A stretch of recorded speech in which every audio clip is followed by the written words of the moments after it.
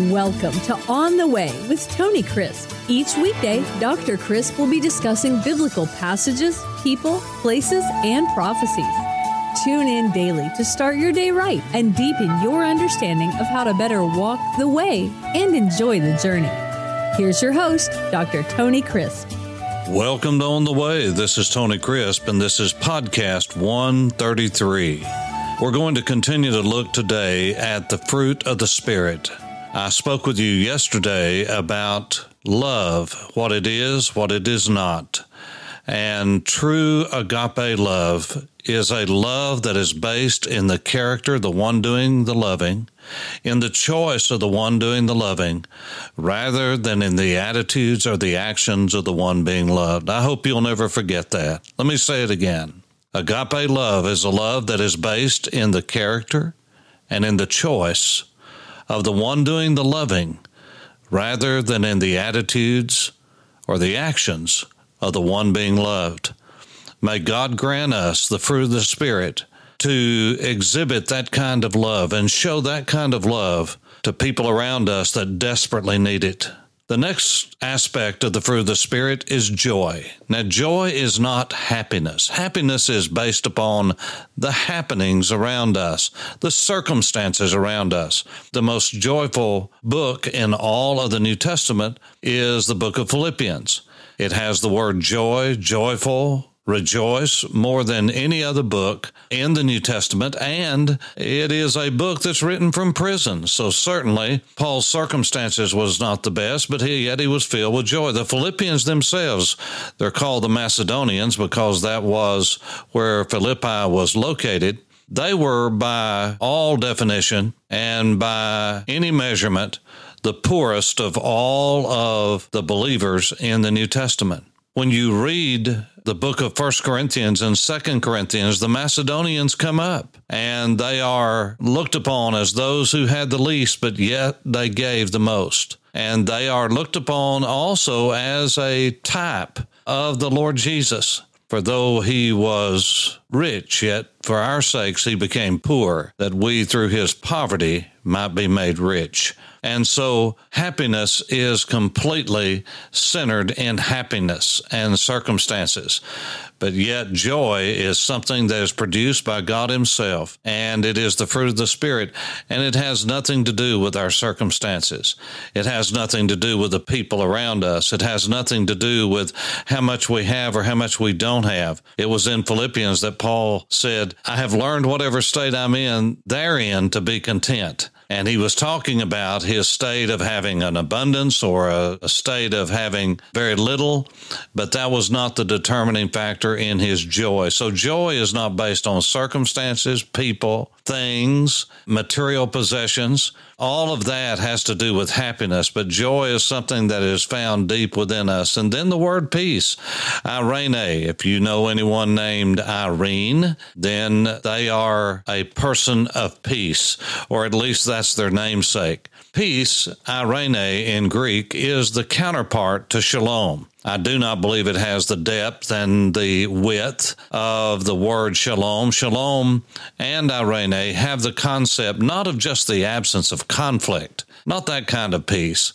but of wholeness, of balance, of harmony. That's really what we desire in our lives, to be whole, to have a sense of balance. Heresy has been defined as truth without balance. When we get off balance and go to seed on some particular doctrine or some particular teaching, it's not that it is bad in itself, but if we go to seed on it and make it the dominant thing when it's not the dominant thing, that usually slides us into heresy.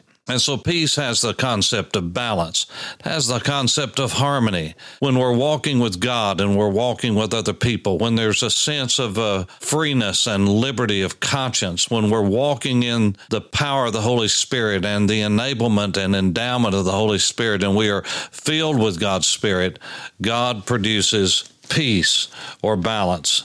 And then he talks about the aspect of long-suffering. Long-suffering is a compound word in the Greek text.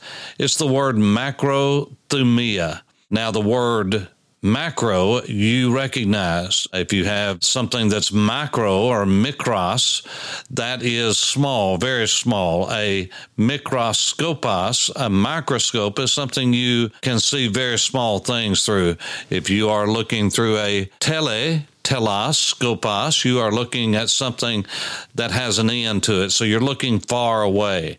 If you are looking at something macro, then you are looking at something that is long or large, or long as in big. And so what he says is macrothumia. Thymos is the word from which thumia comes from, and it's the word for passion or burning, and it's the concept of heat.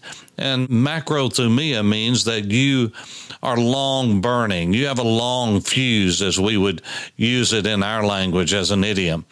And it means that you're not easily upset. You're not on edge. You're not wearing your feelings and your passion on your sleeves.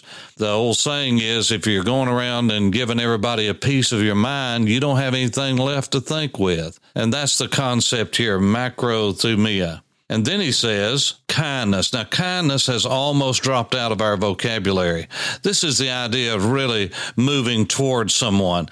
It's the concept of going the extra mile. It's the concept that is the opposite of selfishness, goodness, faithfulness, gentleness. This is the idea really of power that is under control, and that's the next aspect of the fruit of the Spirit, self-control. Discipline is a part of the Christian life, and the Spirit of God is the one who gives us the power to be disciplined in a very undisciplined culture, society, and world in which we're living. You hear a lot of talk about discipline. You see very little of it. Usually it is in the realm of athletics that we see the greatest amount of discipline, and how sad that an athlete is more committed to their trade and to their skill than we are as followers of Jesus to be controlled. The Bible says that a person is better who controls his own spirit than one who conquers a city. Why? Because there is great power and control in that.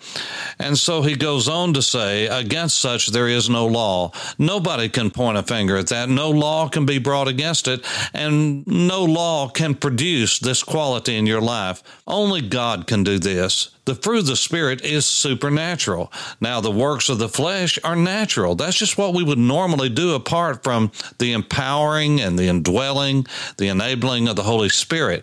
And all you have to do is read from Galatians chapter 5, verses 16 and following. You see all of that's natural. And left to ourselves, anyone could do any of those things. Don't ever say, well, I know I have this fault, but I would never do that. There's a bullseye put on you the moment you say, I would never do that. Now, I pray to God that we would not be walking in the work and the manifestations of the flesh, but the reality of life is this. Without God's Spirit indwelling us, filling us, controlling us, we are susceptible and apt to do anything because the tempter is strong, and outside of Jesus, he's stronger than we are. But with the Lord living in our lives, he empowers us and gives us strength. And you can pass all the laws. You can say, now, I'm not going to do this, and we're not going to allow that. And the moment you say that, there is something within our very flesh that says, I'm going to do it. And only God can free us from that. You shall know the truth, and the truth will set you free. And so I pray that as we turn from the flesh and we turn to God and allow him to fill us, that these particular characteristics of the Spirit, called the fruit of the Spirit and the Spirit-filled life, that you will realize that this is how our minds are truly controlled, is when we are grafted in as a wild olive branch into the tree of life, into the vine, and we abide in that vine. And God produces fruit in our life, fruit that will remain, fruit that will last forever. I pray that God will bless you as you walk on the way. This is Tony Crisp. Thanks for listening to On the Way with Tony Crisp. Tune in every weekday for information on biblical passages, people, places, and prophecies. Fridays are for your questions. Email your questions to questions@tonycrisp.org. Then just listen for your question to be answered on Friday's podcast. That's questions@TonyCrisp.org. Thanks for listening and have a blessed day on the way.